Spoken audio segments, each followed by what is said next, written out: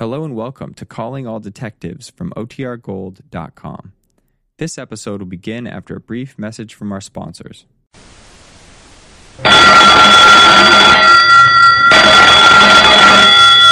Calling all detectives.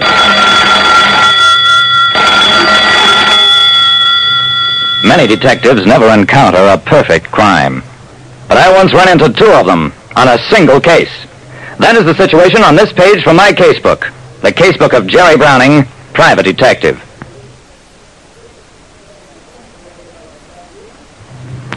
People often ask me, Jerry Browning, private detective, whether I've ever run into a perfect murder. The answer is yes, twice. Attention, cars 12, 14, 15, 17, proceed to 3742 Waverly Court, 3rd apartment, Harold Mannix, signal 34.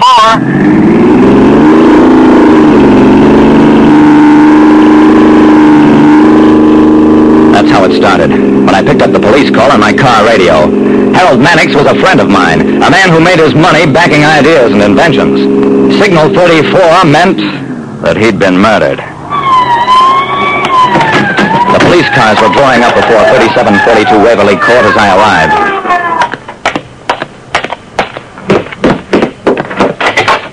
Lieutenant Dawson of Homicide met me at the door.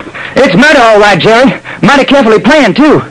I looked beyond Dawson at the body of my friend slumped over a desk. Any idea who did it, Dawson? Dawson shrugged. Somebody Mannix knew and trusted. He let the killer in, no sign of a struggle. A cop came over to us. We've got the safe open, Lieutenant. No money in it. That's odd. Mannix always kept a lot of money on hand. Looks like somebody tried to work a swindle on Mannix. Killed him when he got suspicious and cleaned out the safe. I turned to Dawson. Yeah. And what's more, I think I know who it might be. Man who called himself Walker T. Driscoll. Mannix told me a couple of days ago that he was negotiating with Driscoll for an amazing invention, if Driscoll was telling the truth. That sounds like a man, Jerry. What does this Driscoll look like? I never met him, but I bet I will.